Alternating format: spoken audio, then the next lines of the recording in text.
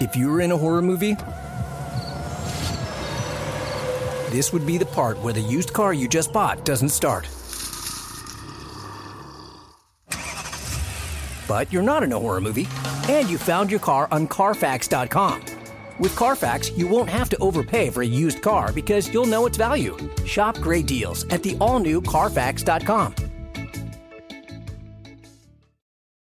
Planning an international trip and want to learn the language of your destination? Then check out the language learning program Rosetta Stone on desktop or as an app. Rosetta Stone is designed to immerse you in the language you're learning. Plus, the True Accent feature even gives you feedback on your pronunciation. Don't put off learning that language. There's no better time than right now to get started. For a very limited time, listeners can get Rosetta Stone's lifetime membership for 50% off. That's 50% off unlimited access to 25 language courses for the rest of your life. Redeem your 50% off at rosettastone.com today.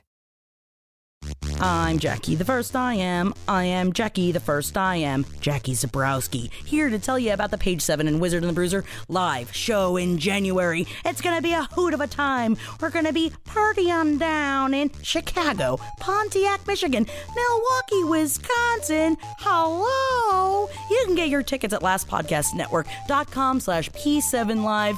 I think you might like it. Let the word go forth. Fool me once. Are you fired up? I'm not a crook. Are you ready to go? Shame on you. It's Abe Lincoln's Top Hat, hosted by Ben Kissel. Fool me, can't get fooled again. Hey, what's up, everyone? How you doing? Ben Kissel here, hanging out with Travis Morningstar. How are you, Travis? Ben, I have a little something for you. You do? I know you. You know, we don't exchange gifts. No. But it's almost Christmas. We're getting there. And I saw this, and I really thought of you. Okay. So I want to give you your Christmas present. My God! If you would just describe. What Travis has just given me, wrapped in a beautiful red bow, is my favorite new drink.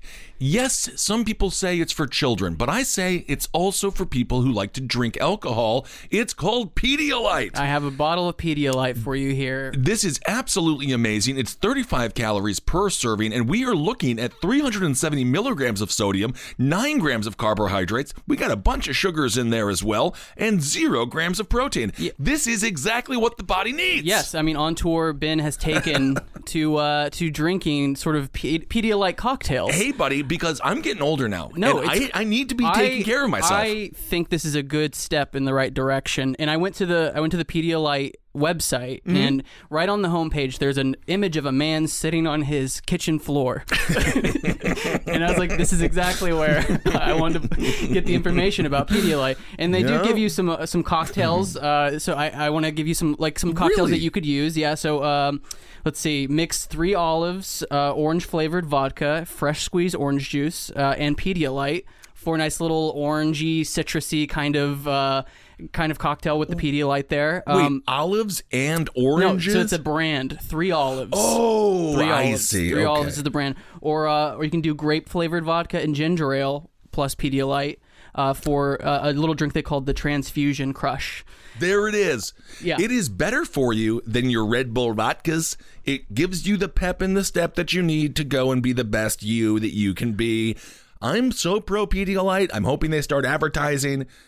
I just feel like it's the rock star drink of choice. I mean, this is the new 2-in-1 shampoo conditioner. This is incredible. Is the Pedialyte alcohol drink. You're like Ethan Hawke in First Reformed, where he poured Pepto-Bismol in his whiskey. I've always said that about me, just like Ethan Hawke in First Reformed. Never saw the movie, but I've always said that. Great film. Well, thank you so much, Travis. I really appreciate that. I just wanted to ring in the holiday. Well, it's it's strangely extremely sweet. Thank you. A little bit later on in today's episode, we're going to be speaking weed. We're talking cannabis, and specifically cannabis equity when it comes to communities that have been most devastated by the war on drugs. We need to make sure that they are the first in line to get licenses once weed is legal. So we're going to be speaking with a dude named Alex Fabian. He is one of the strategic advisors in San Francisco for the San Francisco Equity Group. And it's a interesting conversation. I think you're going to learn a lot. Certainly both Travis and I learned a lot when it comes down to righting wrongs that have been going on in this country for a long time. It's great cannabis is getting legalized across the country. I think we're making great waves when it comes to more rational debate on marijuana, on what it can do, how it can benefit you. Obviously, Major League Baseball has done away, or they want to get rid of opioids when it comes to Major League Baseball players using opioids to curb their ailments and to try to help themselves deal with all the pains of the job. However, Major League Baseball has now allowed them to use weed, to use marijuana when it comes to their muscle issues or whatever they might be going through. So we are making great strides in the right direction when it comes to the legalization of weed. But as this process goes on, we need to remember the communities that were most devastated by the war on drugs. So we speak with Alex about that, and I think it's a great conversation. Yeah, I mean, he hints at how how America should be kind of thinking about weed as a powder keg for the economy, like blowing it up, because it is so much underutilized. Like, we could become Champagne France, but for weed, and we have the perfect terroir, as he mentions in the interview, to do that. I love it. And of course, when we talk about the conversation surrounding the idea of reparations, specifically for the African American community, this is one of the practical ways that something like that could be achieved, or at the very least, a step closer to achieving, again, righting the wrongs of this country's horrific history, specifically when it comes to the drug war. We're also going to talk a little bit about the Space Force, because evidently we're going to do it. It's real. We're going to space, and Buzz Lightyear, everyone can channel their inner Buzz Lightyear. We're going to have a lot of space warriors. We're going to talk a little bit about that. And also some good news in a bipartisan effort. Federal employees for the first time will now be given paid parental leave. That's 2.1 million federal employees will get paid parental leave for the first time. So that is a little positive news here going into the holidays. First, I want to talk about something that we've talked about before on this show, specifically with Dr. Robert Fitrakis, regarding the voting machines and how accurate are they. When we talk about the Russians interfering in our election via memes on Facebook, when we talk about corrupt gerrymandering, when we talk about the corruption of money in our democratic process, how it undermines everything, one of the biggest issues that is not talked about is voting machines getting your vote wrong. If it looks like a robot, Ben has a suspicious eye on it. Oh, I do, my friend. It just has to look like an electronic box, and he's got his eye locked on it. Well, this is written in an op-ed by a dude named Richie Torres, and he talks about ES&S. Of course, that is one of the companies that owns the election voting machines. Also, Express Vote XL. In Pennsylvania this year, they had a new, again, robot, like Travis said, so we can't trust it, number one. But they had some new voting machines. They tested it out in a Pennsylvania election, a local election, and evidently the results were horrible. Some machines were unable to tabulate yes, no questions at all. In some races, there were severe undercounts, including one judicial candidate who received an implausible 0 votes. According to the machine's false reporting, another candidate won by roughly 1,000 votes, but the Express Vote XL machine reported 15 votes cast total. Weeks later, ES&S has still not determined the root cause of the malfunctions. It sounds like a nightmare right now, and New York City is probably going to be the next place where we're going to be dealing with these hugely flawed machines, because the people in power are benefiting from these companies. For example, the New York City Board of Elections executive director is a dude named Mike Ryan. Now, Mike Ryan benefits from Express Vote XL. He ignored the strong opposition to this product by numerous good government groups and noted election experts. Security experts agree the most secure, reliable, and hack-proof option for voting is by having voters fill out paper ballots on which they color in their choices by hand, then insert them into the scanners. Unlike the optical scan ballots most New Yorkers are accustomed to, Express Vote XL system transmit voter selections for tabulation via a machine-generated barcode.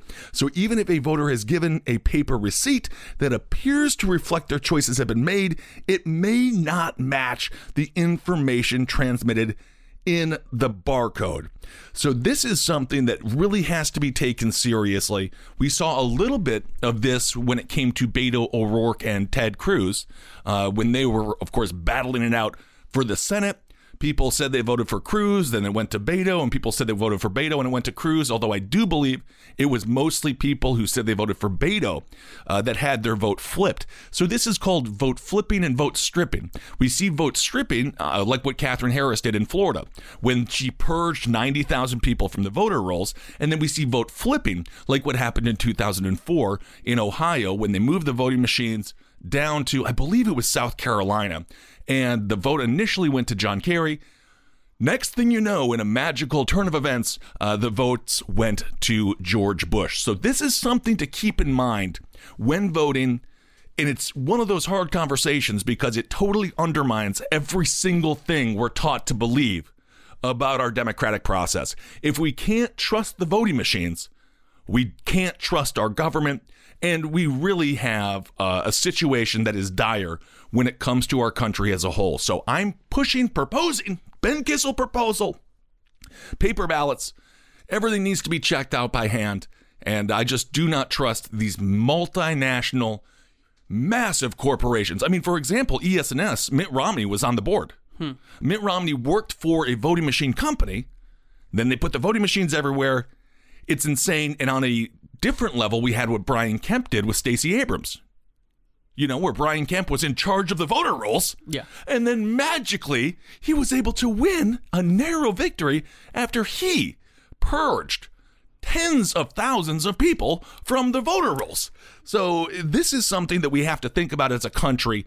It gets almost zero press, but I just find it to be extremely important. So I wanted to share this with you. You know, voter suppression is a time-honored tradition. Time-honored. They're so good at it. Of the GOP. So you can't... Well, honestly, it's the people... I'm not even going to say this. I think this is one of those unique bipartisan situations. Sure. Because both sides have done this over the years. And obviously, as the parties sort of shift and change, they have different motivations for who they want to flip or who they want to strip votes for. But you're correct. It usually is people of color, poor people, and I think, that are the ones who are, exiled from democracy. I think it was a Trump aide who was recently caught on a hot mic literally saying, yeah, that's what voter suppression is like our thing. We got to keep it rolling. And of course, we had 3 million more votes cast for Hillary, but I don't really give that argument too much credence because she knew the system. She knew you had to win an electoral college system. If it was the popular vote, she ran a great campaign. But because we have an electoral college, for better or for worse, it didn't work out for her. Yeah. But anyway, let's do a little bit of positive news here. So 2.1 million federal government employees will now get paid parental leave. This was part of a massive bill. What was this, $800 billion? It's, just below $800 billion. This is the National Defense Authorization Act. It already passed the House with bipartisan support. Oh, by the way, Donald Trump is impeached. I guess we should have said that. Well... Yes. But I don't care. It's so weird that I just don't care because he's not going to be convicted in the Senate. The Queen took away his knighthood is what happened on the evening last Wednesday, Wednesday night. The Queen came and she took his scepter away. Yep. And she pulled down his pants and we laughed at his little winky. And it's an embarrassment for the country as a whole, I think. Look, it did piss him off, which is the letter was ridiculous. So stupid. It was great. The 6-page letter to Nancy Pelosi is so dumb. I just feel like it's like watching a wrestling match where Roman Reigns is fighting, I don't know, let's say Daniel Bryan, and maybe Daniel Bryan will get some punches in and the tide will turn a little bit and people are like, can Daniel do it? But you know it's scripted and you know you're just 1 second away from a spear, followed by a Superman punch, followed by another victory for Roman Reigns. So it just seems we know the outcome. I am so a little it's hard for me to care. Sick of the discourse already where it's like right now there are thousands of first dates where the guy is saying to the girl, like, well, yeah, he was impeached in the House, but I really doubt he's gonna be removed in the Senate. It's like, yeah, okay, we don't need to reiterate that. We already know. We know. It's not happening. We know. It would take 66 votes. It is not happening. But anyway, so I guess we did have to mention that because that is theoretically the biggest political news. It's whatever. It's historically notable because we have now been in our lifetimes a part of 2 impeachments where both presidents were best friends with Jeffrey Epstein. Yep. And, it's so crazy to think about Mar-a-Lago and Jeffrey Epstein. I didn't realize that he met Virginia Giuffre at Mar-a-Lago. Yes. That was where she lived in a poor community like miles away from Mar-a-Lago where they got all the help from. So when we talk about the pedophile ring that goes all the way to the President of the United States, it's even thicker than you would think because they literally were just at Mar-a-Lago for Jeffrey Epstein to scoop up and honestly rape. It's horrible. It was like a market. It's the meat market. Yeah. But speaking of pedophiles, it is the 1-year anniversary of Kevin Spacey's "Let Me Be Frank" video. Oh my God! Was that a year ago? That was already? A year ago. I just read an article saying it was 10 years ago that Brittany Murphy died, and I was like, oh my God, I'm getting so old. But that was already a year ago? That was a year ago. Well, he released it so close to Christmas that nobody really commented on it. And have you watched it? I've seen it. Is it still online? It's still online. Nothing happened. It's still there. And it's like, if you haven't seen it, which I feel crazy because I'll mention this video and people won't know what I'm talking about. Kevin Spacey's "Let Me Be Frank" video, where he pretends to be Frank Underwood from House of Cards, and goes into this very cryptic message about letting him, it's sort of it's under the guise of him coming back to House of Cards. He says, you didn't actually see me die. You're not going to let a bunch of like hearsay influence your thinking about me. He's in the kitchen. I believe he's drinking a glass of wine. No, he has a Christmas apron on, and he's holding a coffee mug that says God Save the Queen. And so there's he basically threatens the sort of he sort of threatens the establishment, whether that is Netflix or the cabal of pedophiles that run our government. He is making this sort of like assertion, like, you won't get rid of me because if I know where the bodies are buried. If I go down, you go down. But watch this video. It's a year since it came out, and it is really like the weather vane of what 2019 would become about. Like, it is the door that opened into the Jeffrey Epstein thing, which is now has captured the world's imagination about exactly what's happening at the upper echelons of our society. Honestly, we'll get back here to this National Defense Authorization Act in 1 second. Ghislaine Maxwell needs to be arrested. I don't understand why she's not. I don't get why she's just out there running around, hanging out at IHOPs or whatever the hell she's doing. This woman brought him the children. It's like the Pied Piper taking these kids to this monster. I just don't get how everyone's like, whatever. All these people are in the wind. Like, his modeling scout is no longer. They don't know where he is either. Like, it's disgusting. It's all gone. Anyway, all right. Well, let's get back to this because this is actual good news for 2 million federal government employees. This was jammed into the National Defense Authorization Act, again, regarding paid parental leave. This bill was massive. Donald Trump, despite being an anti-interventionalist, certainly likes to throw money at the military. And this bill is no different, other than it is slightly larger than most bills when it comes to funding the military. So the defense bill includes 12 weeks of paid parental leave of any employees who give birth, adopt, or foster a child. And I thought that was actually a really important point when it comes to fostering a child, foster care of a child. I think that's very important because it's difficult. A lot of people want to help out kids. A lot of people want to show charity to others who might be in need. But if you have a full-time job, you can't. What are you going to do? You can't be fostering a child. Of course, my parents did immediate foster care or emergency foster care, and my mom was a stay-at-home mom, so we were able to swing it because my dad was working as a truck driver. But a lot of families just simply can't because both people are working. So I just feel like this is a great thing that they put into this bill that, other than that, I probably do not like very much, although I do kind of like Space Force. The care thing for the federal employees, that's a very small part of this bill. Otherwise, it's very small. It's like insignificantly small compared to the massive amount of money going to the military. Absolutely. But, and Space Force.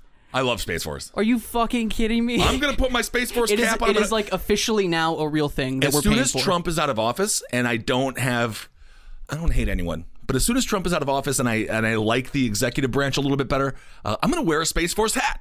I'm wearing it. Look, the merch is cool. The merch is going to be cool. I don't wear hats, but I'm going to wear a shirt that says Space Force and be like, sign me up. If somebody gets me a Space Force mug, I'm not going to throw it out. Well, Christmas comes once a year, my friend. Yeah, I got you a Pedialyte. Where's my Space Force mug? Well, you might get something in the future. The bill is bloated and crazy, and Trump just took a bunch of people off food stamps, and we're spending almost $800 billion on the Space Force. Yeah, absolutely. Of course, Travis referring to the 700,000 people who Donald Trump said were not worthy of food. This is according to Congresswoman Carolyn Maloney. She is a Democrat out of New York. She says regarding paid family leave, right now, we are one of only 2 nations in the world that does not provide our workers with any form of paid family or medical leave. Maloney added that when she was pregnant with her first child, she asked about her office's leave policy and was told what leave and that women just leave. So this is also very important if we want to talk about women in the workforce dropping out to go have children and not ever really coming back. This will allow them to stay within the workforce and continue to grow in these companies and hopefully become CEOs and so on. So she goes on to say, when this bill is signed into law, it will be a tremendous victory for 2.1 million federal employees who will no longer need to choose between being home with their new child or their paychecks. Some advocates expressed hope that if the largest employer in the nation now offers paid parental leave, other employers will follow suit. And obviously the largest employer in the nation is the United States federal government. So that's good news. I don't know. What do you mean you don't know? It just seemed like the one nice thing got slipped into a huge, ugly But Travis, bill. Sometimes you have to look at the bright side of certain things in this doom and gloom world. Well, let's look at some of the lighter stories of the year then, because it's the end of the year, wrap up. Are you you want to get goofy? It's a little goofy. Okay, yeah. Travis, I've always said that about you. You're a little goofy. These are stories that I think maybe got a little bit overlooked with the big, lead up to our president getting impeached. Okay. So 3 Indiana judges drunken brawl turned shootout. Did you hear about this story? No, but I love it. This is coming from Talking Points memo. Not 1, not 2, but 3 extremely wasted Indiana County judges got into a nasty fight with strangers in a White Castle parking lot in Indianapolis after the 3 of them unsuccessfully attempted to enter a strip club. There's a lot going on. How did they unsuccessfully enter a strip club? Strip clubs, if you walk by them, they suck you in because they want your money. If I recall the story, it's because these 3 judges were so hammered, they were not let into the strip club. Too hammered for a strip club. Usually they see hammered people as marks, and they're like, come on in, give us your money, and get the hell out. But after hours of heavy drinking, judges Andrew Adams, Bradley Jacobs, and Sabrina Bell got into a verbal, then physical altercation with 2 men. Adams and Jacobs were both shot in the melee. They survived, and now all 3 judges have been temporarily suspended by the Indiana Supreme Court. But all this happened in a White Castle parking lot. 3 judges who always seem so, the idea of a judge, it doesn't seem like they have preferences or even, appetites for White Castle. And here they are, wasted. That's the power of booze. And fighting a passerby. Apparently it was a car that drove by who honked at them, and then Sabrina Bell, one of the judges, flicks the guy off in the car. The car spins around, and they all just started getting into a fight, and then one of the guys from the car shoots 2 of the judges in the White Castle parking lot. Honestly, this holly jolly story for the end of the year. This is one of my favorite stories about judges because, as we all know, judges are crazy egomaniacs in many ways. I've never met a judge I liked, and I've met a few. And so here's another one. Baltimore Mayor Catherine Pugh pleaded guilty to 4 counts of wire and tax fraud in November after she got caught running a 3-year self-dealing scheme with her Healthy Holly children's books. After an organization would pay her thousands of dollars, in some cases over $100,000 for the books, Pugh would set aside several thousand copies she had printed and keep them in warehouses instead of completing the order. She'd then resell the hidden books when other companies put in their orders. Her campaign promise to crack down on corruption in Baltimore did not work out as planned.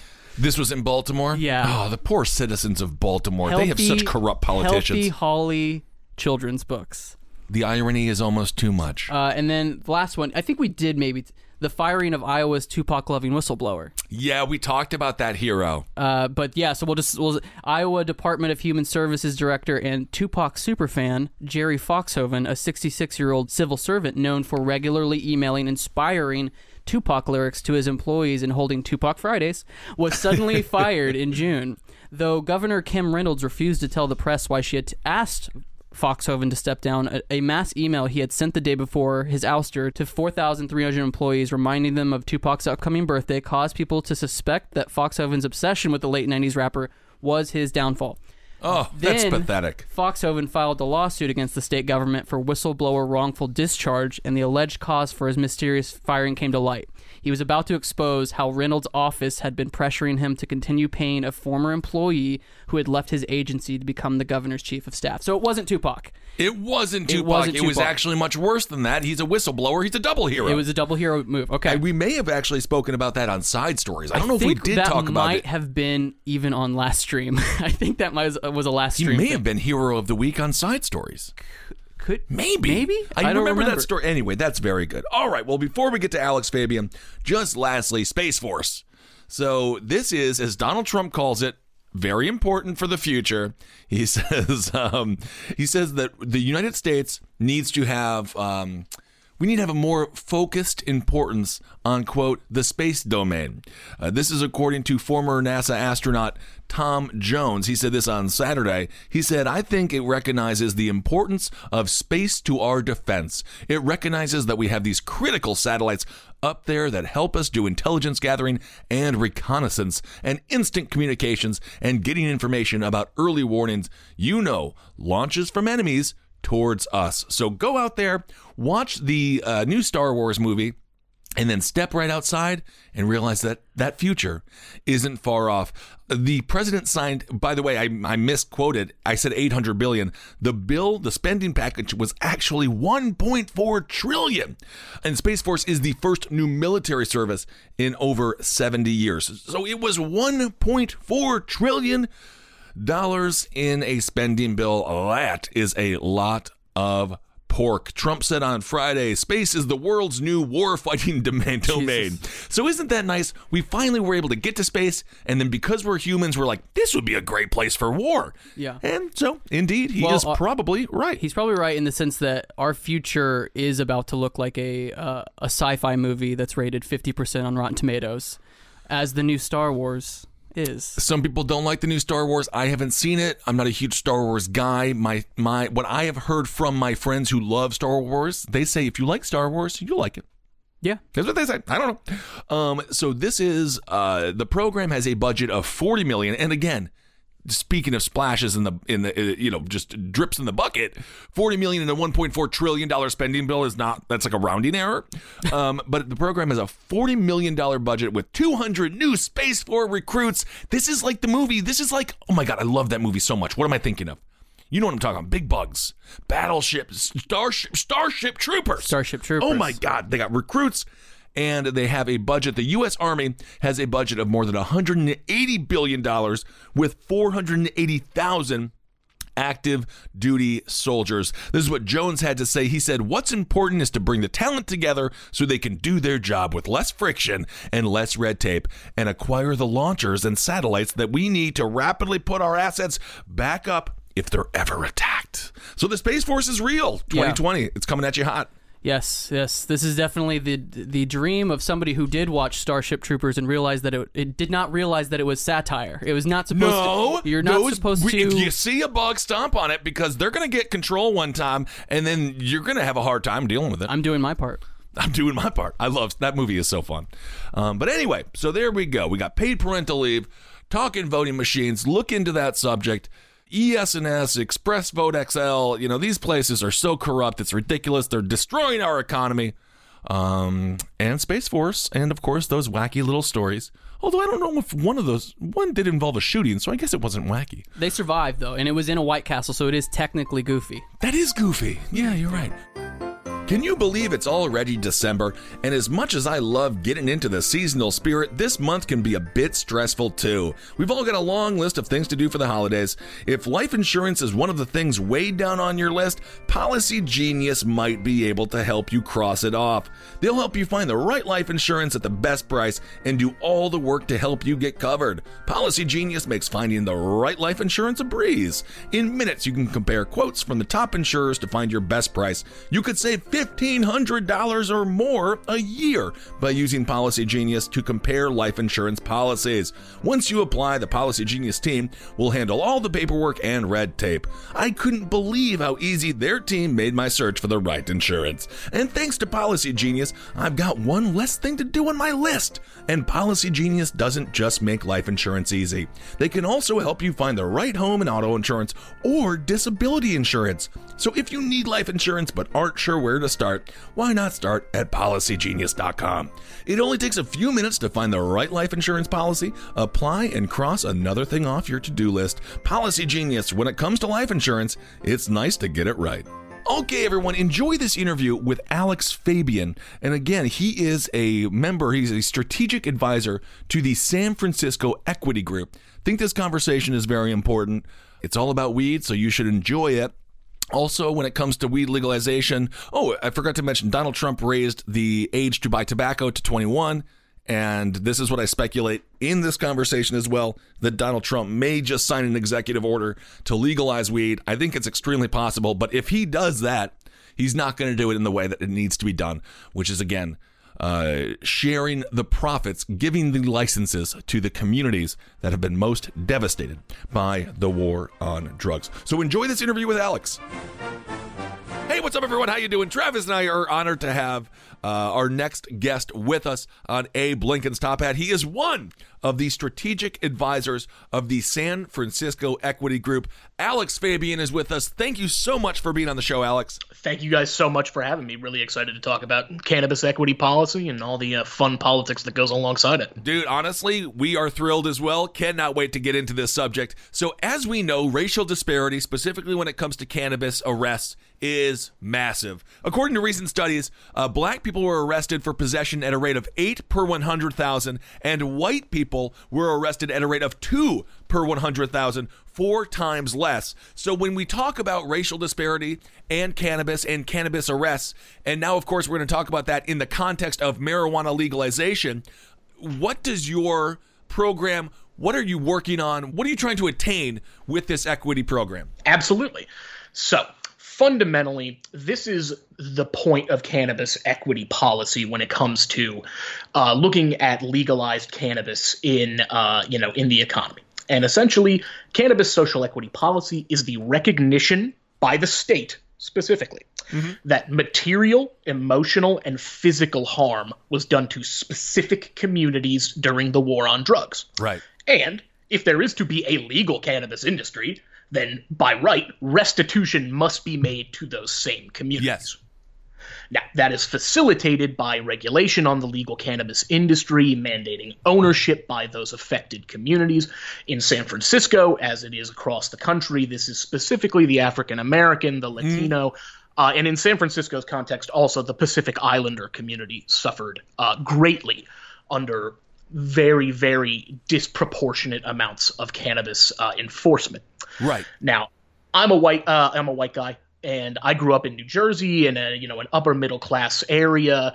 And for me, aside from looking over my shoulder every once in a while as a kid, I mean, cannabis was essentially legal. Absolutely. And I've been saying this, we've said this for a long time. If you're wealthy, if you are of a certain complexion, weed has been allowed in culture for a much, much longer time than currently what has been allowed in communities, specifically poor communities of color. Well, and let's refocus that into San Francisco is such a great example of this because it's a tiny city constrained by geography and its own population. It's also a city and county in one, which makes like the legislative and enforcement stuff very interesting. Right. But San Francisco was, summer of love, 1968. I mean, this was the cannabis capital of America for the 60s and that whole generation. If you were white and smoking weed in SF, you were fine. You smoke it on the street. Right. Nobody cared. It never mattered. To be fair, that 60s weed, from what I've heard, was pretty weak compared to that great herb we have now. Oh, well, that's one of the things we start getting the old heads onto the new stuff and they kind of freak out. Exactly. No, there's a process, guys. We're going to work you up to this. It's like you said on the last side stories you were talking about. Not everything has to have weed in it. That is true. I agree with you fully. Very, very true. But when we talk, obviously in this political cycle, there has been some conversation, and this conversation sort of persists throughout political cycles. But in this cycle, I think specifically with the rise of someone like Bernie Sanders, when we talk about reparations, when we talk about the historical roadblocks that have been put in the way for certain communities, when we hear the word reparations, when it comes to cannabis equity, is this one way of kind of achieving that, of sort of giving back to the communities that have been most devastated by our economic and drug laws? Yes. And I stand by that unequivocally.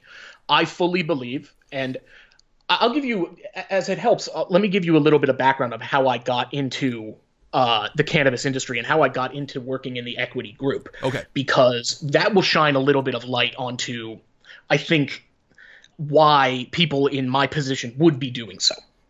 So I was a worker in the tech industry, not a executive or anything. I was one of the phone peons, making the phone calls, selling the stuff. If you spend enough time in that industry, especially here in San Francisco, you do find it to be essentially extractive.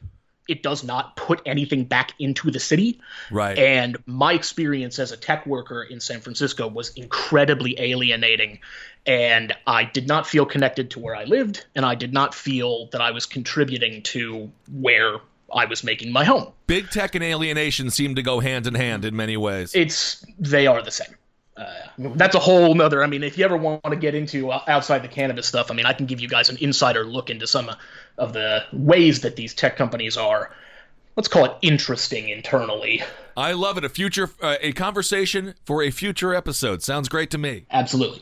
But so essentially I left and I was privileged enough to have some resources to be able to raise some capital to try to get into the cannabis industry. And I was seeking to do so. And in San Francisco, in order to participate in the market, you have to engage with the equity program. So I had, made overtures to an individual and started speaking with someone who was a member of our group. And eventually he brought me in and really explained, how cannabis legalization was going to affect the specifically minority communities in San Francisco, right? How they had been affected, and how that was going to lead to essentially the same issue we saw with tech, which is an industry has an opening, comes in, sets up in the city, doesn't help anybody that lives in the city, leaves, and then essentially you have this entire cohort of people that are already being priced out. Well, absolutely. I mean, we've seen our middle class completely gutted. They've been hollowed out from the middle. And then these big companies, they just get up and leave, and all they have in their wake is devastation. Can you explain a little bit to our audience the difference between legalization and decriminalization? Because I have some friends who are avid pot smokers who are much even further left than I am, which I know that's a stunner. Obviously, there's a lot of people further left and right than me.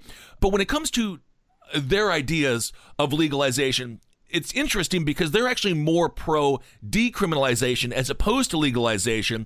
Can you explain a little bit of why someone might be pro decriminalization as opposed to legalization? Yeah.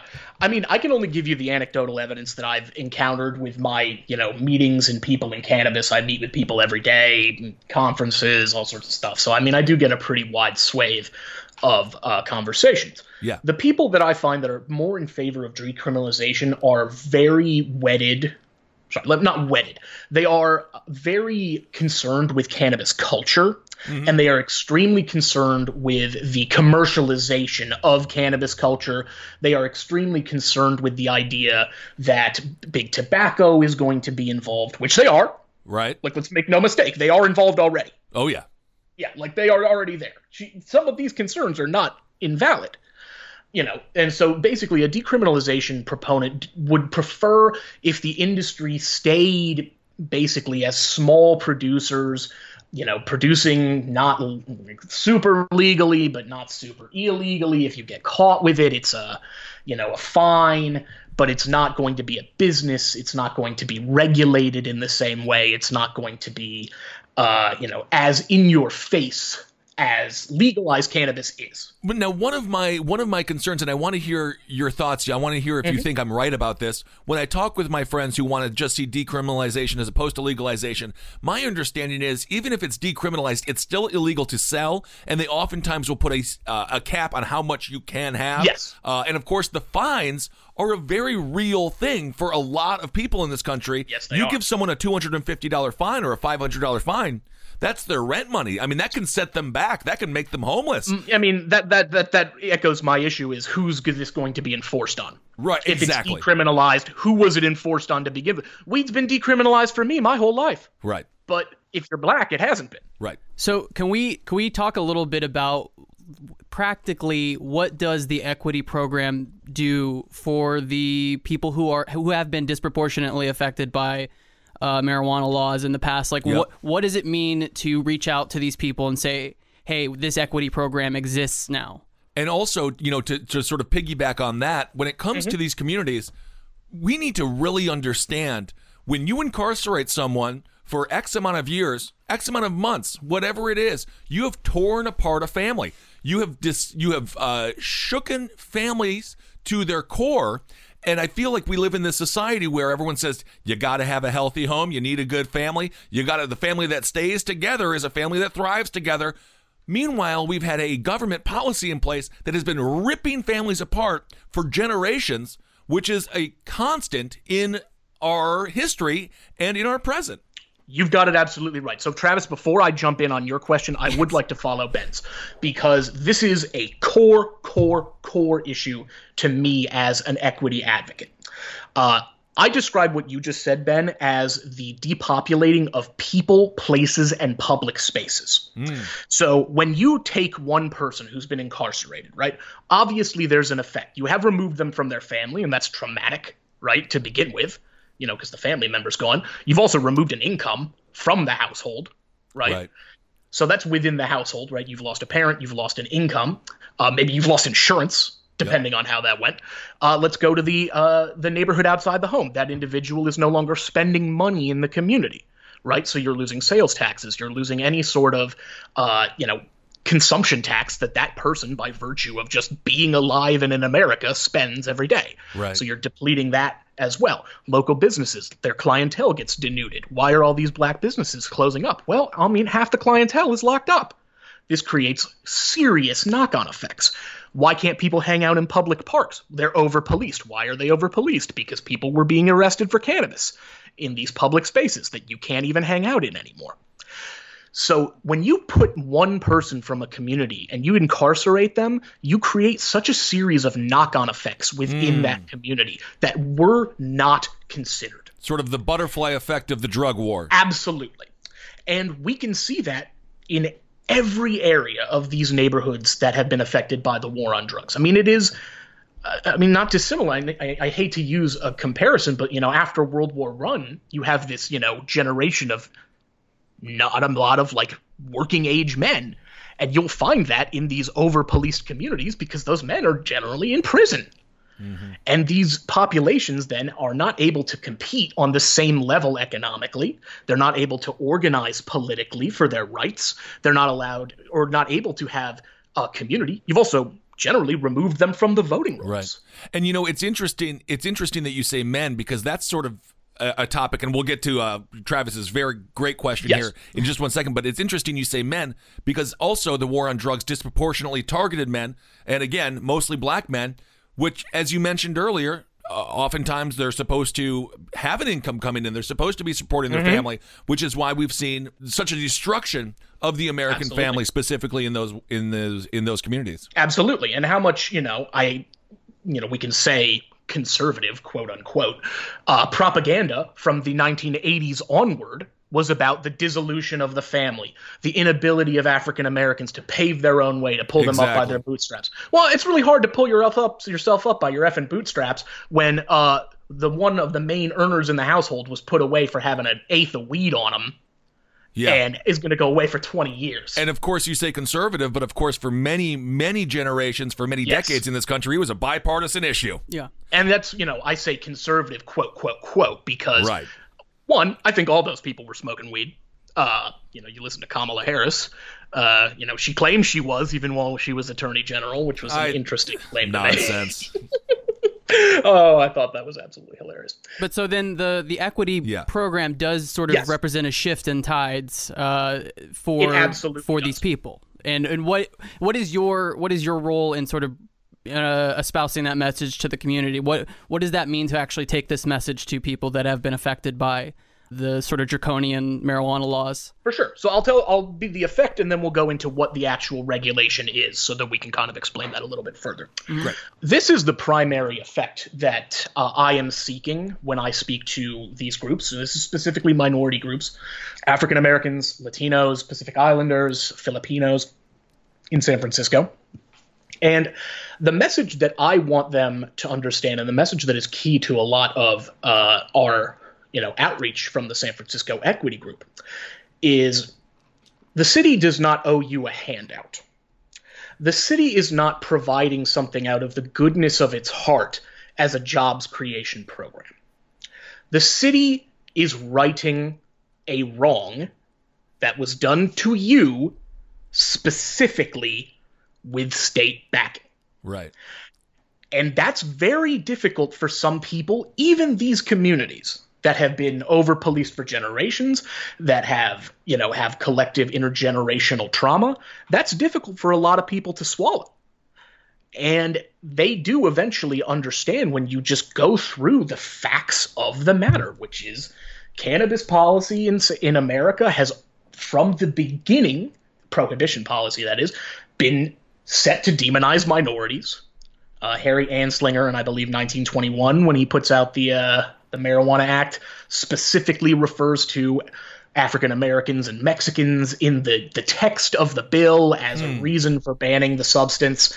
I mean, from the beginning, this has been targeted enforcement of minority groups to curtail these communities. And by providing a timeline and really just reinforcing these facts, you are then able to get that community to really understand what is owed to them. Right. And when you understand that, you can have a very, very different conversation with, one, the city, right? But two, with the cannabis operators.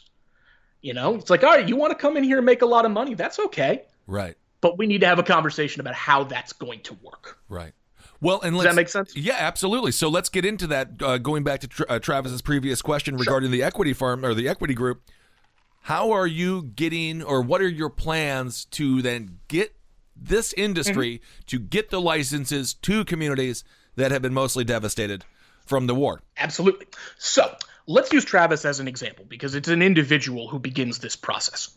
So to be an equity applicant in San Francisco, there's a couple of different things you can do. You have to have lived in the city for a certain amount of time between 1979 and 2018. You have to have attended a San Francisco school district for 5 years. You have to have been arrested for a cannabis crime or had a family member arrested for a cannabis crime or lived in – these are not – you don't have to tick all of them, but it's like if you get 3 of these boxes, you're good to go. Okay. And you have lived in certain census tracts in the city that have been over-policed, specifically, the African-American neighborhoods, Bayview, Hunters Point, Fillmore, these areas that were, overhit. Right. So – let's say Travis, his brother got arrested for selling weed when he was in high school. He lived in San Francisco for 5 years, and he went to school. Travis qualifies to be an equity applicant. So I am a business operator. So I want to open a cannabis store in San Francisco. The rules state that I cannot do that unless I have an equity applicant as my partner who is a 40% owner of the business and also the CEO of the company. So Travis is the CEO of Alexander Fabian Industries, a cannabis company, and he owns 40% of the company flat out. And that is just for me to get the option to apply in San Francisco for a cannabis permit. Now, is there any concern that you may not be able to find enough applicants, or what has your experience been regarding people being like, hey, sign me up, I'm ready to roll? We have verified our group specifically has verified about 180 people, and there are about 350 verified equity applicants in the queue right now. There is immense demand. Okay. When people hear about this, they are extremely excited. Okay.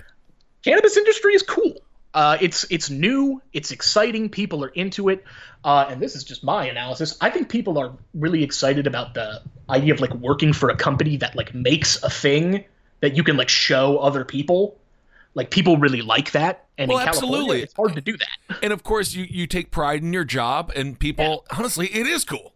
That's it a great cool. CEO of a weed store be like, yeah, dude, I want to talk to you at this bar that I'm sitting at. Well, then, so a good example of all of this stuff is if we talk a little bit about Sean Richard, who is opening San Francisco's first Black-owned dispensary, who is a part of the equity group and also sort of a product of the whole sort of ethos and philosophy of it. Absolutely. So Sean is one of our founding members, and he is in fact going to be the first equity applicant to open a dispensary in San Francisco. We've been sitting on the permit. It got approved last year on Valentine's Day. So we've been waiting to open that store until this time. You can imagine that is quite expensive to do in San Francisco. Oh, my God. But yeah, so we are incredibly excited. Sean is the perfect example of the kind of person that benefits from the equity program. Sean was previously incarcerated for selling narcotics. Sean had issues when he was growing up with violence and gang issues. Sean also spent his entire adulthood campaigning to get guns off the street in San Francisco with his nonprofit Brothers Against Guns. He runs gun buybacks every year. He's really dedicated his life to like making the areas of San Francisco where he grew up safer. Right. And I mean, he's succeeded, frankly, because the way that these streets were in San Francisco 25 years ago bears no resemblance to the way they do now. And that is not really like because of policing, because there's like not that many cops in SF. So there's other reasons that happened. And I credit a lot of that to Sean. Right. And so he is the first equity applicant to, receive this ability to open a store. And it's incredible how excited he is. That's awesome. It's incredible. As we were talking about earlier, when it comes to the wealth disparity, San Francisco is ground zero for the wealth disparity happening in our country right now. The amount of homeless is devastating. Right next, I saw a man take a public shit right outside of the headquarters of Twitter. It's like it's my brain. It was just cemented in my brain as what a great analogy for the erosion of the middle class. When we talk about getting the middle class back, this seems like such a great way through small business and through activism to regrow this crumbling middle class, this destroyed middle class. You're exactly right. I mean, that's the way I see it. When I viewed the equity program for the first time, I viewed it as an operator. So I was someone who was attempting to get into the business here in the city. I very quickly realized that I couldn't afford to do that because if you don't have $10 million just sitting on hold, like you can't be a solo operator in San Francisco. So San Francisco specifically has an enormous problem with there is a large section of the working class that does still live here, and they do work, but they're generally employed as like contractors for the tech companies. There's not a lot of advancement. It's just, you show up for work and you kind of go home and, luckily you get to stay in the city. If not, you drive 2 hours to Vallejo or another city that you go. What we also have is massive amounts of unused warehouse space and areas zoned for the kind of production that you can do with cannabis. So I know you've, perused a vape pen before, right? Oh, yeah. the production that you need to actually make the oil for those. The THC oil. THC oil. There's some other name for it. I can't remember. But the THC oil, you don't need like a ton of space to do that. You need a warehouse. You need a CO2 machine essentially, and you need space to set up the the plants and the grow. But you can essentially conceptualize these as like sort of small production breweries or wineries. Right. That is the comparison that I use when I talk about setting up these sort of small scale. Like you can have a microbrewery. I mean, how many microbreweries are in San Francisco? Why can't we have micro cannabis breweries? It works the same way. Absolutely. And again, with the point regarding the middle class, then you have all of these going back to sort of the butterfly effect as well of this equity plan. Then all of a sudden you have you need workers, you need janitors, you need people in those factories, you need managers. And a lot of these jobs are union jobs. I mean, We're talking about good, solid union jobs as part of the regulation in San Francisco. You do need to sign a labor peace agreement, which is essentially saying you will abide by collective bargaining should your employees choose to form a union. There are unions forming among cannabis workers, I think fairly quickly as they become more integrated into the workforce. But I mean, these are solid union jobs, even being a bud tender, right? Just someone who works at the counter, you're starting out at minimum $20 an hour here in San Francisco. And the sky's the limit for growth because these companies are exploding. You can really get yourself into a role and then find yourself, being a CEO of a cannabis company within a couple of years just by understanding the market. It's a tremendous opportunity. So you alluded to previously, you said that the permit office for this is pretty much slammed at this point. People are super excited to get their permit filled out and everything. What are the obstacles right now? Is there a permit slowdown? What are the troubles that people are experiencing actually doing this? And does that then also, because these are not the only people trying to get into the weed business, are moneyed companies winning that war then because so many people are trying to get in on the business with this equity program? What's going on there? All right, so the first part of your question, you're relating to the Office of Cannabis and kind of the slowdowns we've been experiencing with the permitting process. Right off the bat, I want to shout out the Office of Cannabis of San Francisco. They are tremendous, tremendous workers. They really do truly care about equity, and that's clear in our conversations with them. They really do put equity first in the cannabis industry in San Francisco. They are wonderful people. They are 4 people. And there are 300, as of right now, people in line attempting to get these permits through. Right. And that might be okay if you were able to, let's say, float the rent for a period of months. But due to the circumstances of cannabis, you are unable to do that. You can't get a bridge loan from any bank, because no one's going to give you one. Your landlord is very, very, very, very, very unlikely to give you any sort of leeways, the kind of things that you would find in commercial real estate anywhere else. You simply won't find them there. Right. And we're in San Francisco, so, this is the most expensive commercial real estate in the country. Oof. I can give an example. I was looking at a really nice spot, 1,250 square feet in Japantown, which is in Fillmore, like a nice little retail boutique sort of place that you'd see. Had a wonderful meeting with the guy. We had breakfast, and I'm like, all right, so what's the square footage? What's the monthly? And he said, yeah, man, it's going to be $25,000 a month. Oh, my God. That's honestly, it should be illegal. That is insane. I just looked at him like, why'd you call me, man? Why? You know I can't do that. Like, you wasted no way. Time. You made me drink this shit coffee. You're bringing me down here. Like, no. And that's the level of, like, pure oh my God. We were dealing with, especially 2 or 3 years ago when the market was really frothy with people looking to get into these spaces. And frankly, because you need a lease to make the application, people will sign bad terms. So this is where we find ourselves. So people are going broke trying to get a permit because they're paying rent on a place that they can't actually sell product at for months. And so let's expand that, right?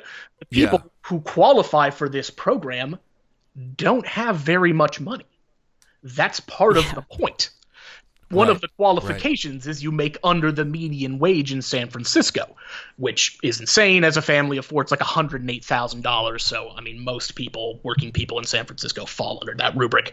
So that's an easy one. Yeah. Okay. But now you're floating rent at the most expensive prices without the ability to activate the space of the poorest people in the city cohort. And the only way that you, as an equity applicant, can continue operations is to sell off equity in your share. It's just so sadly ironic that you have to go broke to even try to get to the middle class, and you don't know if it's going to work out. But you have to go so far in the hole. So when you do start turning a profit, you probably have $300,000 in debt, and it's going to be another 30 years before you can even see a dime. Well, this is also one of the major things. You make an excellent point there. One, people think cannabis is much more profitable than it is. It does okay, but due to all the taxation, and that's not just like the city and state taxes, there's also this regulation in the IRS code called 280E, which is essentially that drug dealers can't write off their tax losses. And so when you say drug dealer, in the eyes of the federal government, even if you're in Colorado or San Francisco, LA, wherever it's legal, they're still drug dealers. Okay. Yeah, by the IRS code, sure. You're a drug dealer, so you can't write off your taxes. Now, what that means is cannabis businesses are essentially double taxed because you can't write off any of the expenses that you would write, even if you were running a vape company or a tobacco company or something similar. So you're getting taxed 25% plus that the 280E, where you can't do write-offs. It's very difficult to get profitability. You need to hit scale and you need to establish a brand. It's an incredibly difficult industry. Like, this is something that we've had to explain to the city politicians because they have this idea that it's just like, all right, you set up and like, here's my jaws of weed and I'm going to sell them. And no, this is one of the most regulated products in like the most regulated state in the country. It's incredibly complicated. You need to have a knowledge of supply chain management, of, regulatory procedure, of, high level business management and stuff like that, which frankly, most equity applicants do not have. Right. And so you're operating from a position of not intellectual, but like experiential deficit. When you're partnering with people who ostensibly know what they're talking about and they can use all these business words and, present you with all these options to get you as the equity applicant to lose, ownership shares in the actual firm.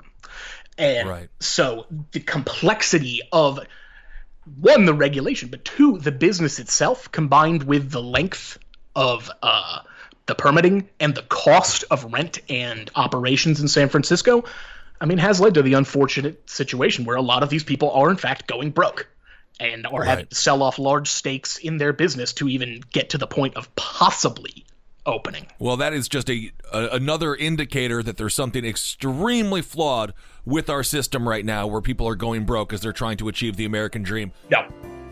When I talk about Stamps.com, I always wonder who in the world still goes to the post office and why. Stamps.com brings the post office right to you. Thanks to Stamps.com, we here at LPN can spend less time fighting traffic to the post office to ship out merch and more time making the shows you love. Especially during the holidays, when the post office is extra busy with people sending holiday cards and gifts. That's why you need Stamps.com. Anything you can do at the post office, you can do at Stamps.com. Stamps.com eliminates trips to the post office and saves you money with discounts that you can't even get at the post office. Stamps.com brings all the services of the U.S. Postal Service right to your computer. Whether you're a small office sending invoices, an online seller shipping out products, or even a warehouse sending thousands of packages a day, Stamps.com can handle it all with ease. Simply use your computer to print official U.S. postage 24/7 for any letter, any package, any class of mail, anywhere you want to send. Once your mail is ready, just hand it to your mail carrier or drop it in a mailbox. It's that simple. With Stamps.com, you get 5 cents off every first-class stamp and up to 40% off priority mail. Not to mention, it's a fraction of the cost of those expensive postage meters. Stamps.com is a no-brainer, saving you time and money. It's no wonder over 700,000 small businesses like the Last Podcast Network already use Stamps.com. Don't spend a minute of your holiday season at the post office this year. Sign up for Stamps.com instead. There's no risk, and with my promo code TOPAT, you get a special offer that includes a 4-week trial, plus free postage and a digital scale. No long-term commitments or contracts. Just go to Stamps.com, click on the microphone at the top of the homepage, and type in Top Hat. That's Stamps.com. Enter Top Hat. Stamps.com. Never go to the post office again. When it comes to the federal government, obviously weed is much more prevalent than ever before. Major League Baseball, for example, just allowed players to smoke weed. They're trying to cut back on opioids. A lot of players have died, or at least one pitcher in particular passed away because of an opioid overdose. So they're like, okay, you can do weed, but no more opioids. If the federal government legalized weed, do you feel, and like, let's just say like Anheuser-Busch or Philip Morris or, big tobacco or big alcohol, do you feel like they would just run roughshod all over these smaller businesses? Is there a negative ramification to the legalization of weed federally, do you think? So personally, I don't, because I believe that if and when federal legalization occurs, which I believe will probably be within the next 10 years, there will be a federal equity program attached alongside. So Bernie Sanders has released probably the best cannabis platform as of yet, where he has been very explicit about equity. He has an equity plan built into his cannabis legalization. I mean, Biden, he doesn't even want to do decriminalization, right? You've got huge disparity between these candidates, so it's interesting. Yeah, I mean, Biden's still spouting the gateway drug nonsense that we saw in all the Ronald Reagan 80s anti-drug commercials. It's just silly. It's just it's silly. I mean, it's interesting. I always say this because you'll have people say, oh, well, you legalize. This is an example. People say, if you legalize it, there's going to be people driving around stoned all the time. Right. And I go, I have a secret for you. The people that were driving around stoned have been doing so for 50 years. And you didn't notice. The new people who come on to start using cannabis generally are not the people that are like firing a joint down and then driving down to the store. They're much more concerned. They are aware of it as a regulated product, and they have information and understanding about it. This idea that the second you legalize, there's going to be a whole highway of people driving 25 miles an hour while Grateful Dead is streaming out of the window is just silly. It's a self-selection thing. Those people are already doing that. Well, I guess that's an interesting point. I have heard some people say they don't want legalization for that reason because currently police officers, and I know they're figuring this out, but currently police don't really have a way to indicate how stoned someone is. There isn't a breathalyzer for weed. So I guess, do you think when legalization, because I think you're right, legalization is going to happen, I think, within the next few years. Yes. Or is it going to have to correlate with some sort of law enforcement ability to judge or tell if someone is driving well high? I mean, I think that by the virtues of our system and the fact that we have a incredibly policed society means that, yes, by virtue of compromise, we will probably have to come up with some sort of system to, figure out if people are driving around stoned. For me, I just find it kind of funny because I just think about all these boomers who are driving around zonked out of their minds on the best drug cocktails that you've ever heard of. They're on hydrocodone and Xanax at the same time. Woo! Exactly. Head to the golf course, baby. But you have no problem with that.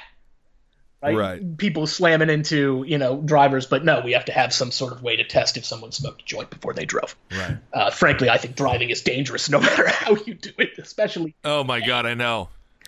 But so Sean Richards, back to his store, he's one of the, is he the only person who has successfully, am I reading this right? You're correct. He's the only one who's successfully fulfilled the equity program, and he has a partner that has sort of co-funded the whole operation. He has a lot of responsibility and pressure on his shoulders, I imagine, because this is a petri dish. Yes. Experiment that will hopefully be replicated throughout the country once we do have Bernie Sanders in office. So I mean, he has to. We're going to be watching this individual pretty closely and seeing how this goes. Right? There's a lot of pressure here. Right. For this one store. There absolutely is. There's a lot of pressure for this one store. Now, this one store also happens to be in Haight-Ashbury in San Francisco. So it's a very good location. It is the first cannabis store opening up on Haight-Ashbury. Let me take that. I think it might be the second cannabis store opening up on Haight-Ashbury. But that's a very good location. So, like, we're pretty confident about the success of that store. What we're more concerned with is getting this equity conversation nationwide. And you'd be surprised some of the areas that are developing equity programs. We were, for instance, looking into developing cannabis dispensaries in Missouri. And Missouri has a very robust equity program that they just passed. Oakland, California, where I live currently, has a great equity program. Long Beach, California. Chicago recently put forward in their legalization bill a very good equity program as well. And my native New Jersey, which is, politically an absolute basket case, with Murphy not getting anything over the line, but one of the things that was holding up their cannabis legalization was a lack of equity policy. And that's desperately needed in New Jersey because the cities essentially have been destroyed over the past 30 years. Camden, Newark, Jersey City, not Hoboken. But, those cities have essentially been denuded. So if we're going to rebuild them, we need cannabis. And I mean, this is my evangelical point that I bring out on this, because I am a cannabis sort of Johnny Appleseed. I really do think that this is going to save our economy. And I believe that for these reasons. I worked in tech, and I realized that there's nothing keeping those companies around because their assets are digital. It's not like moving a factory. At least that's a pain in the ass. You can put a whole company on a flash drive and move it across the country. It's not an issue. We need to have something that's actually physical, that is producing physical products. And the fact of the matter is, we have the best cannabis in the world in the United States. Right. We have some of the best growing places and the best, to use the wine term, terroir for cannabis in the entire world. Right. Why is this not one of our major export commodities? We have to understand at this point, tobacco is not coming back. We can grow hemp as an export commodity, but people will pay a premium for California cannabis. Absolutely. We have the ability to be market leaders across the entire world and, be the champagne of weeds. And that to me is such a beautiful vision. And it's something that I'm like, I think we could probably at least rebuild a section of the middle class with this. And to me, it's beautiful. I'm interested to hear kind of I guess sort of a contradictory point here. Sure. When it comes to where are these shops? Are these shops going to be these cannabis stores? Are they going to be in the lower income neighborhoods? And if so, a lot of times we've heard complaints about food deserts, there's just no good food around there. And then it's delis and liquor stores. We don't even have delis in San Francisco. All the delis are closed. So it's just liquor stores and just liquor stores. Is there any concern that if you have a shop in a place that is low income and you have liquor stores and weed stores there, is there any concern from the community that you've spoken to? Because, these communities are not, we always think about these communities as super left. The African-American community can be extremely conservative. The Latino community can be extremely conservative. Very Catholic, very Christian. Is there any blowback from the communities being like, we don't need this weed store here? Despite the best intentions on your part. Yes, absolutely. And you raise an important point. I mean, the groups that we have brought into coalition here are not in political lockstep. I come from the left personally. I'm a member of the Democratic Socialists of San Francisco. So I come from a much more, book left perspective than the majority of people that we work with. And there is absolute concern about that. The good news is, as part of the law, and this is a part of San Francisco policy as well, whenever you are putting into do any sort of development in San Francisco, you have to put out a mailer to anyone within 300 feet of the business, as well as community places, and they get the chance at your committee meeting to object to your project. Okay. Anyone can object for any reason, and that will essentially create a second review where you now are going to have like a discretionary review alongside the Planning Commission. So in San Francisco specifically, these local communities have tremendous power to slow and hold development of cannabis stores should they choose to do so. Part of your project when you are applying for the permit is actually to craft a good neighbor policy and a community betterment policy where you go out and you specifically liaise with these community people and you come up with a plan for targeted reinvestment or something that you're going to work out with them that is included as part of your application. So the city has built that in because the fact of the matter is these cannabis businesses are in the minority areas of San Francisco because that's how they were zoned.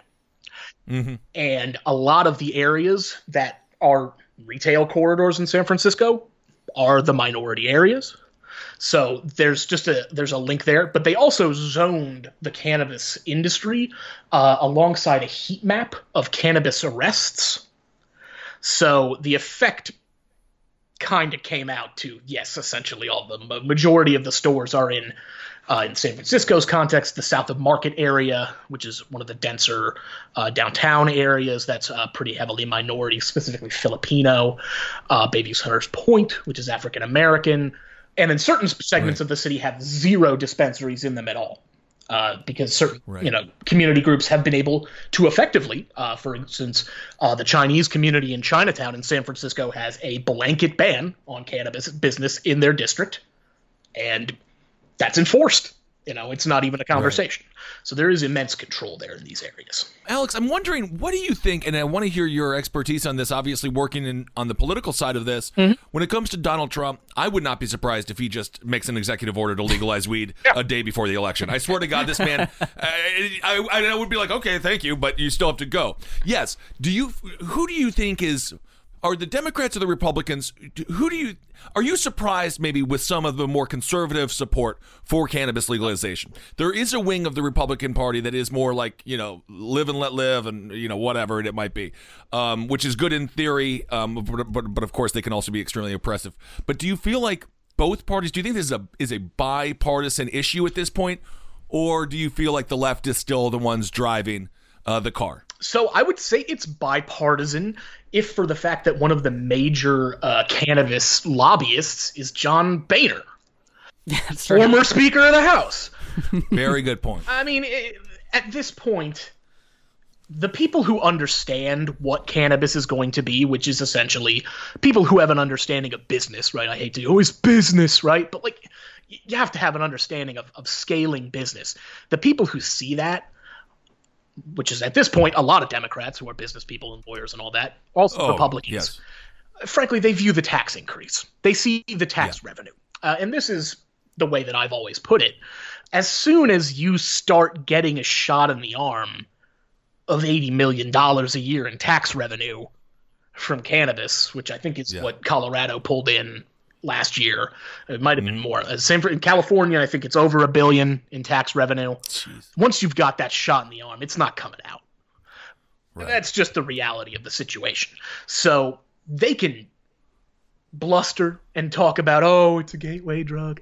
They can do this. But as soon as they start seeing these actual middle-class union jobs popping up in their community, they don't see any sort of moral degeneracy. And they see how much people really, really, really like weed. They basically are just like, okay. But really, I mean, it is a PR spin thing because it's just, I mean, speaking of terroir and wine, the wine industry for years has been trying to re-educate the American public on what wine is, what types of wine there are. I mean, kind of tricking you into thinking, I got to try a different wine tonight from a different region of France. I got to try a different varietal tonight. Like champagne is different from sparkling wine. I know this because Wayne's World. Exactly. It really is about re-educating the American public about what weed is and getting comfy with the idea of of weed as an agricultural product and not this mystical, I don't know, black tar heroin that only the black community and the Latino communities use. Right. It's going to make you listen to jazz and Mary White. Yeah. Yeah, that's absolutely right. So, I mean, I often point to the wine industry, to the craft coffee industry, to the craft beer industry, to, I don't know, kombucha, right? Yes. I mean, these are regional specific products that are tied to an area and have a quality to them because of that area. And those have immense value. I mean, there's a reason that you can't sell, Parmesan cheese that's not from Parma, right? Or, of these things. So when people start to get this idea of it as like, oh, it's like a superfood, like I'm trying a delicious, Northern Triangle Kush, but now, once we get interstate shipping going over, now we can let's try an Oregon sativa and do that. Because frankly, they're the same. You could go to a party and bring a pack of joints in the same way that you could bring a flight of bottles of wine. Frankly, you'll be better to drive quicker, and your arguments will be better. You make a good point about interstate commerce, and this is another one of my concerns when it comes to federal legalization, which I am for. But one of the concerns that we have to be sure that we don't fall into is what happens with alcohol and beer specifically. There's a great documentary called Beer Wars. Basically, small craft breweries are fighting for 1% of the trucks that are already owned by, again, these massive corporations, Coors, Anheuser-Busch. Is it a concern, if it is legalized federally, that, again, these massive companies, they get all the interstate licenses and everything that you're working so hard to attain here when it comes to trying to equalize the devastating effects of the war on drugs, specifically economically? Are you concerned that it's just all going to be wiped away? Yes, tremendously. I'm tremendously concerned about that because we live under capitalism. And without structures such as the equity programs, such as these state initiatives that are designed to, frankly, force investors to act in a certain way, then cannabis will absolutely become a commodity in the same way that tobacco was. I mean, Altria and RJ Reynolds and these companies are the ones that have billions of dollars in operating capital to float leases, to float permitting processes, to set up production in a way that small businesses simply do not. Right. And I just have a feeling, going back to just history of this country, the law is going to end up being written by the corporations. Yes. And it's going to be signed, and they won't even read the damn thing. This is where I will disagree with you, Ben. This is where I will disagree. Okay. Because we are writing these laws now. And that is the point of the equity program. Which is, yes, industry does come in, but we are also at the table. And because the permit belongs to the equity applicant and not the business, the equity applicant has massive leverage over these corporations. And so if you have an equity program like we have here in San Francisco, you do not simply have the corporations writing the regulation. You have the corporations writing the regulation because that happens, but they have to do it with the equity folks. And that is the difference. Even on a federal level, though, you don't think the federal law would trump the state law? Well, it definitely will. This is why if we're hoping, for a federal legalization, I'm hoping it'll be under a Sanders administration who will be much more open to, having a federal equity program. Right. I would say, given that the state laws are older and they're like quite Byzantine, and the federal government can't really do anything, I would say they're probably more likely to just let states set their own equity programs with a federal guideline than there is likely to be an actual federal equity program. That would be my guess. That would be the absolute best. I mean, obviously, I'm a capitalist, but I also don't agree with the late-stage capitalism that we're in right now. Amazon has destroyed small businesses, and I think we could see that happening if marijuana is legalized as well. And it's devastating. I mean, you look at what happened with radio when Clear Channel was able to just run roughshod all over the country, destroy that industry. Amazon destroyed the book industry and is currently destroying small businesses all over this country. Something has to be done. Regulations have to be put in place. Well, let me give you an example for one of the good knock-on effects of the cannabis industry. And you'll see this anywhere that you have a legal cannabis industry. Do you know what are thriving? Alt-weekly newspapers. Because you can't advertise cannabis online. You can't advertise it on TV, but you can do it in print. And so these local newspapers that have been denuded for 15 years are flourishing again. There are so many ways that we can rechannel the money, the massive, massive amounts of money that are going to be generated by this commodity into positive things. Yeah. And not even through policy, I guess that is a virtue of policy, right? They didn't even think about that. But how many of these local newspapers are going under? All of them. Print is dead. Yeah, absolutely. If you go and look at a cannabis area, the weeklies are doing great. Frankly, if we work the laws, why not use it to fund public access television? Why not do it? Yeah, absolutely. To do cultural and arts funding. The phrasing that I come back to, and this is part of our policy piece, is people, places, and spaces. We need to invest in people. So that's people that were, incarcerated and taken away. They lack resources and capital, right? The places, which are the places they frequented, so the businesses that lost their business and lost their clientele, and the public spaces, which are our parks and our areas that have been essentially destroyed. You can't even have people hang out in public anymore. So those are the things in these communities that must be the primary target of reinvestment. Absolutely. And so just, I guess, kind of my last question is, as I learned from the NFL, referees don't like to be wrong. And that is a small amount of power they have compared to law enforcement. Law enforcement does not like to admit they're wrong. It's very difficult to even get them convicted of wrongdoing if they have been on camera seen shooting someone. Yes. But when it comes to what does it look like, let's say it's legal, you're in prison for a drug offense, what does that process look like of getting those people out of lockup? How does that work? How long does that take? You can imagine the red tape that goes along with our judicial system and our legal system. Getting someone out of jail is not going to happen overnight. Do you have any insight into what that transition process looks like? It's much easier said than done, I would assume. I have personally pretty limited insight because I haven't been engaging on the legal end of that.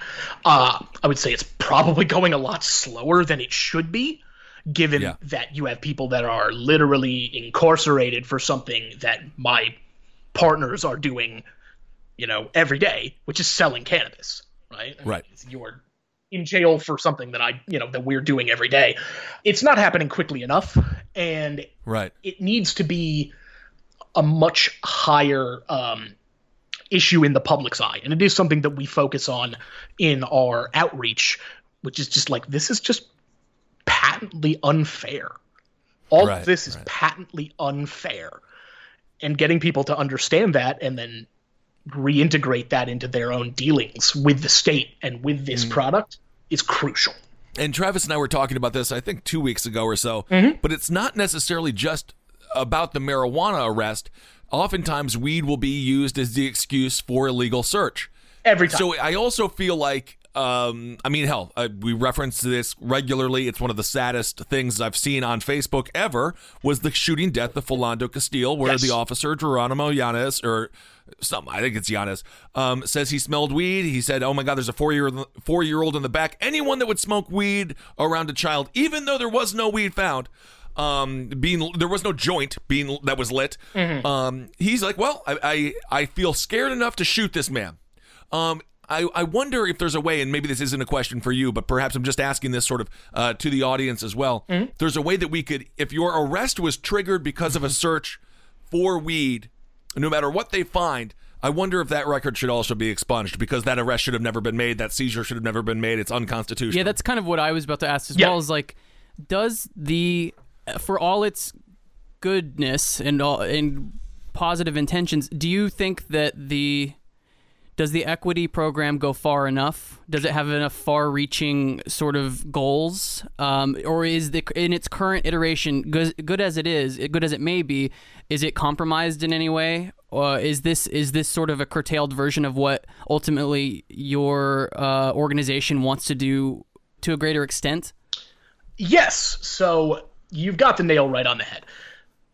Any policy that comes out in a multi-stakeholder environment like San Francisco is going to be by definition slightly compromised. You're going to have giveaways, you're going to have compromises made for any number of things. we are constantly agitating City Hall and the Board of Supervisors to get different provisions added to the equity program, to get things removed, language clarifications, that sort of thing, because it does not go far enough. Now, this is my personal opinion, so this is not the opinion of the San Francisco Equity Group. Here's my blue sky. What I would love is a federal co-op model, which is similar to what Bernie Sanders has put forward in his cannabis policy, which is encouraging ways to make these businesses co-ops.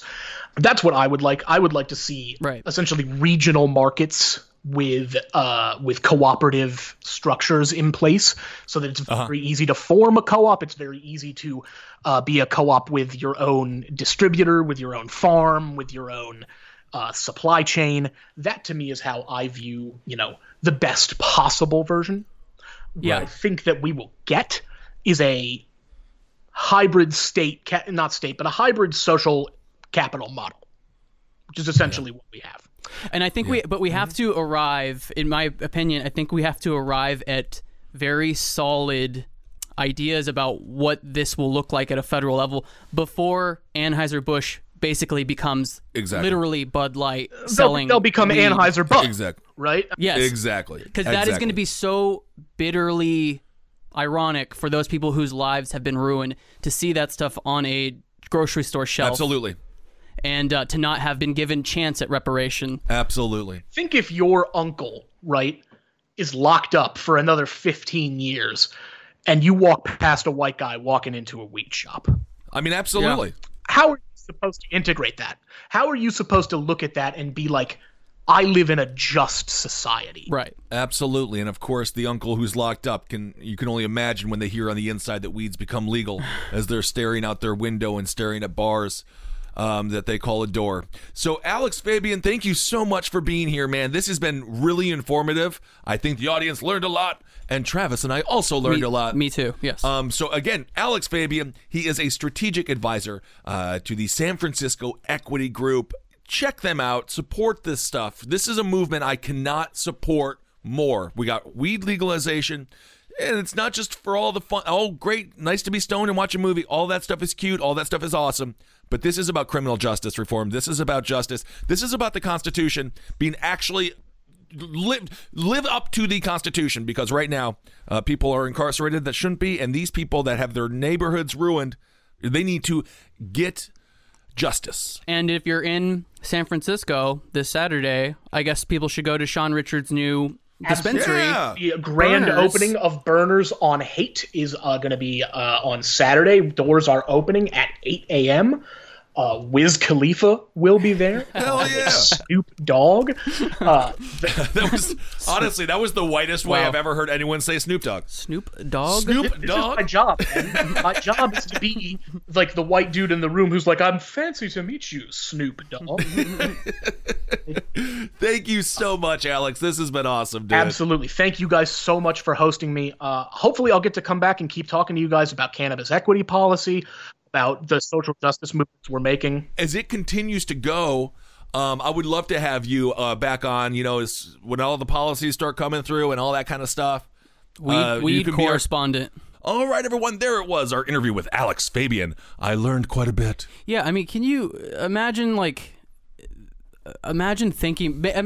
a French winemaker and then having your past be like, yeah, my grandfather used to sell ripened grapes on the street corners, and when he went to prison for 20 years. Exactly. And then it became legal, and I was able to make Cabernet Sauvignon legally. And I mean, that really, we do need to start thinking of weed as just an agricultural product. Absolutely. And this is such a soft version of reparations too. Absolutely. Like, it actually makes so much sense, and good on them and good luck, because this is going to be the blueprint for the rest of the country. And it's going to be an uphill battle, because those large corporations, big tobacco, big alcohol, they want to get their money. They want to get their hands on this money.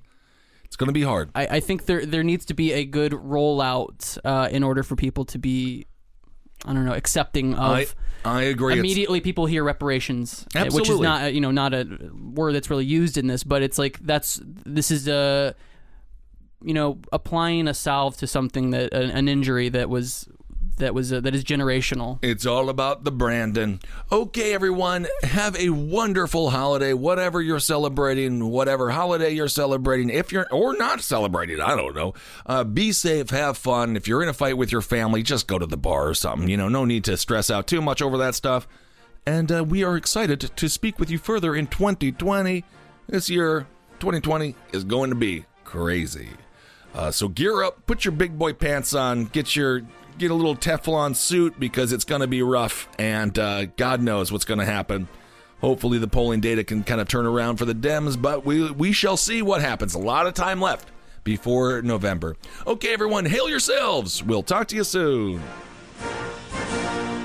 Guess what, fans of the Last Podcast Network? The Story Must Be Told just got a Patreon. Patreon.com/TSMBT. That's right! Pay for access to brand new, world-changing, state-of-the-art religious truths that exist solely behind a paywall. The Story Must Be Told. We still release free stories every other week.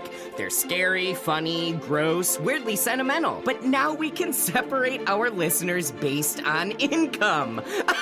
Everyone gets The Story Must Be Told for free. But if you subscribe, you get the 522 Club, a podcast where we just chit-chat the story and all its truths. Like, what fluid will the Church of the Story ban next? Maybe nut milk, maybe vape juice, maybe blood. You'll have to give us your money to find out. Head to patreon.com/TSMBT to subscribe for bonus content or listen to The Story Must Be Told for free every other week on your favorite podcast app. The Story Must Be Told.